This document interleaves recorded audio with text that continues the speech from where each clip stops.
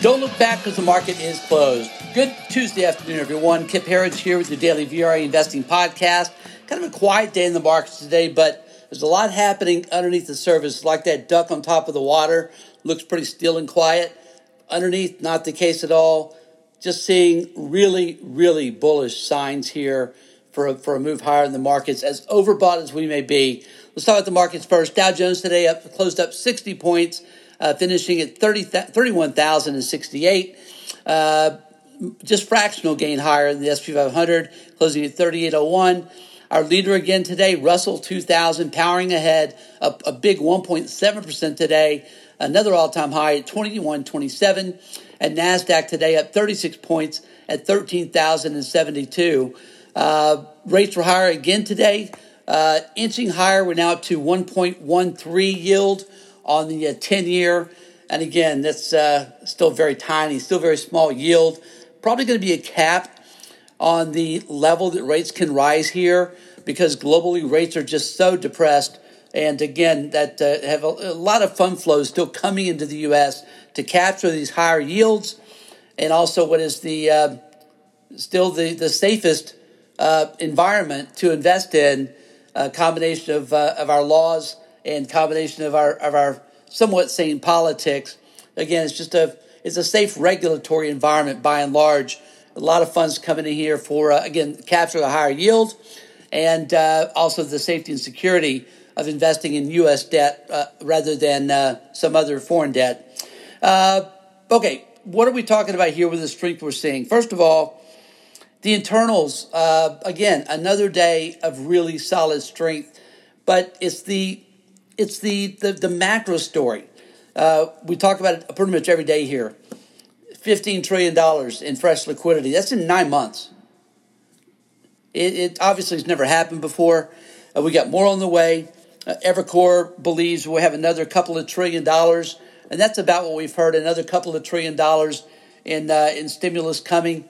But again, so far, globally, $15 trillion in fresh monetary and fiscal stimulus. That's it. That's really the story there. It's not that complicated, really. But we're seeing it, again, as overbought as we are.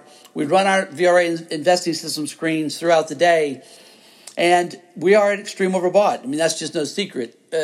We're extreme overbought on a price basis, but it's really the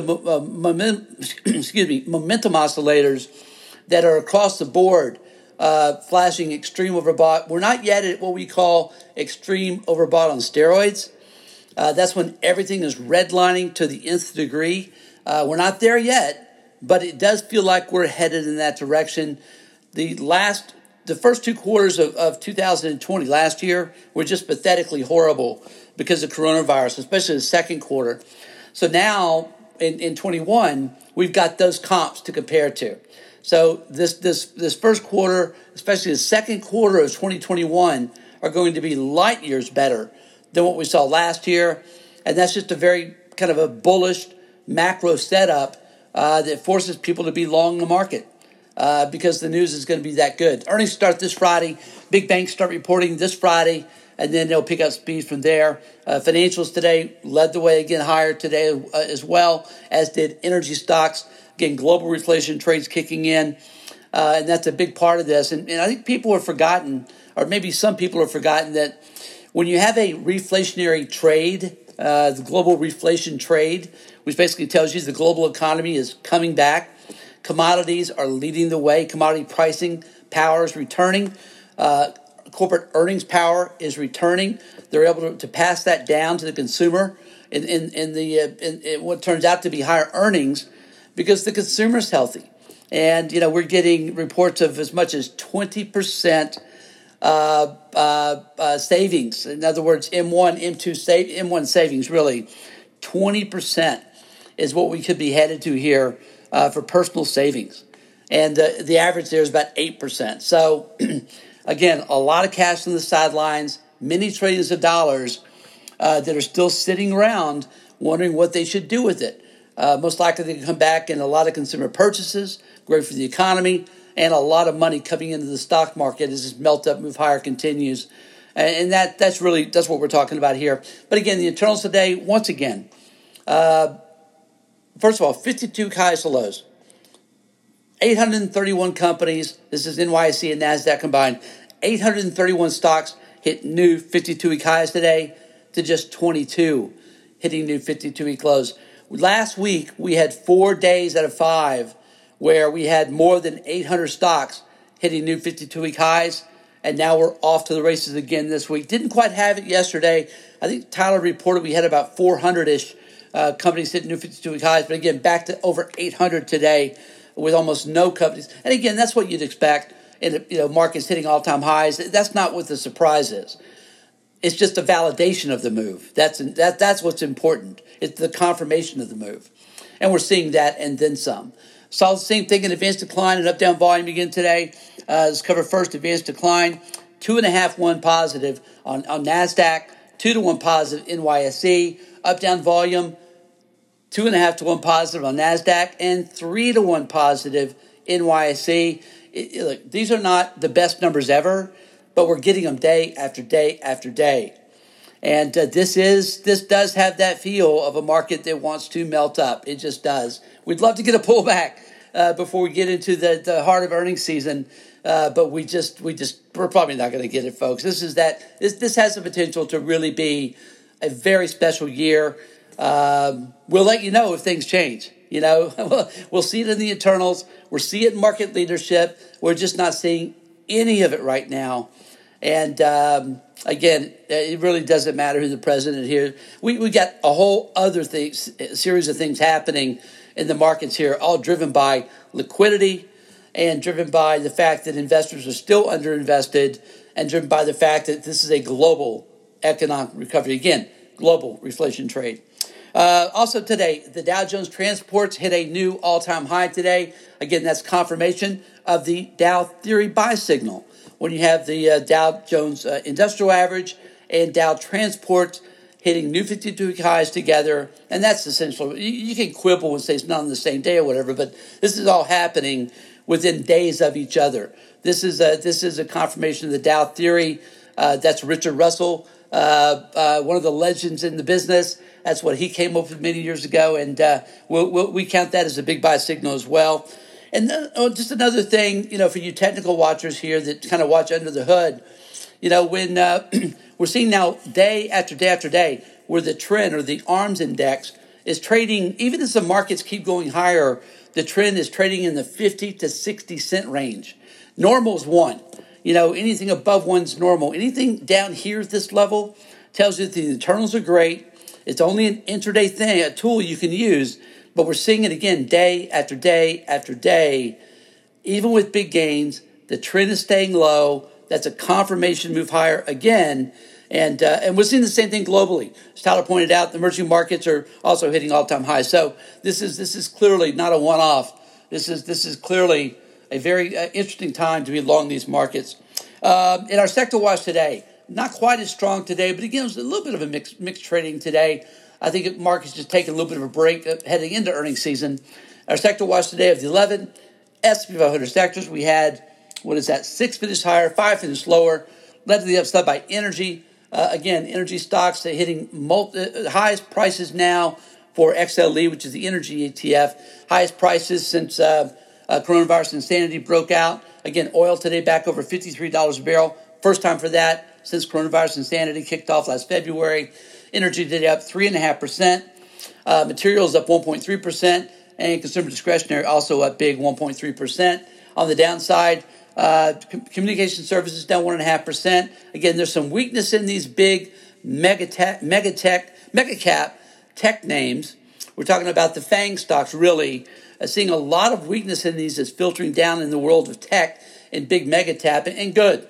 The Twitters and Facebooks and the Googles and the Apples of the world, Amazons that are doing their best to help censor patriotic Americans, they should just implode into nothingness, regulate them out of business. Of course, they want to be broken up.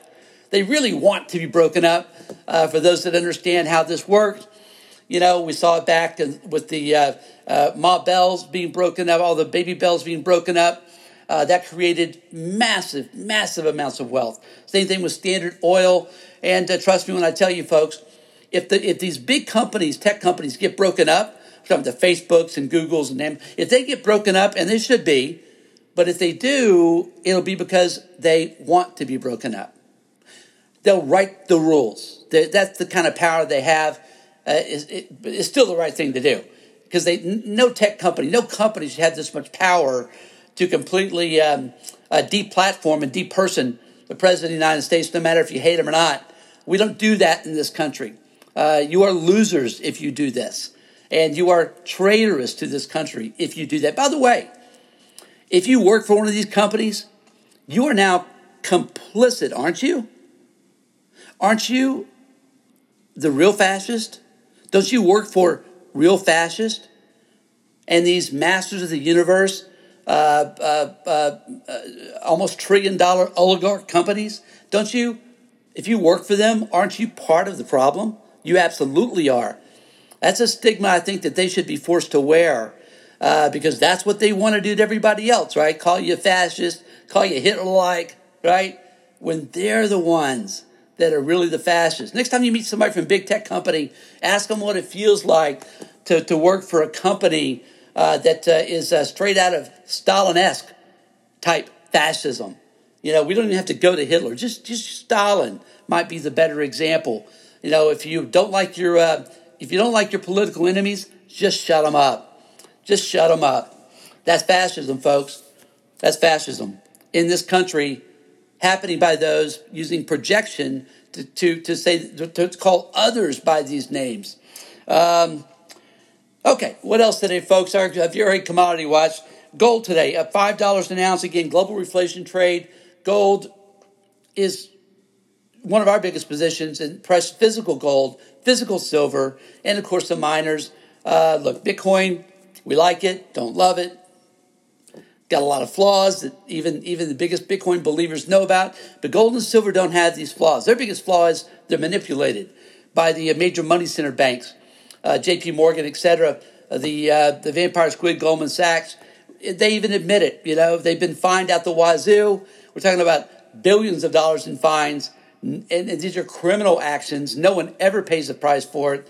But you know what? In the end, it won't matter, because gold and silver are real money. They had been for 6,000 years. We love gold here, $18.56 today, up $5 an ounce. Silver also up 38 cents an ounce to $25.66. Copper, which was down over 3% yesterday, got back a big portion of that today, up 2%, $3.63 a pound. We love the copper story here. Oil today, again, $53 a barrel. First time, I believe, since February of last year, just before it went to minus $40 a barrel. Oil today, $53.16. That's up right at 1%, right at almost 2%, up 91 cents a barrel. And finally, Bitcoin recovering a little bit of its shakeout here, probably all it is, up $990 a Bitcoin, trading at $34,370. Folks, as always, we appreciate you being here with us. Thank you for your feedback. Please keep it coming, and join us. Become part of our community, one of our subscribers and VRA members at VRAinsider.com, VRAinsider.com. We'll see you back here again tomorrow after the close.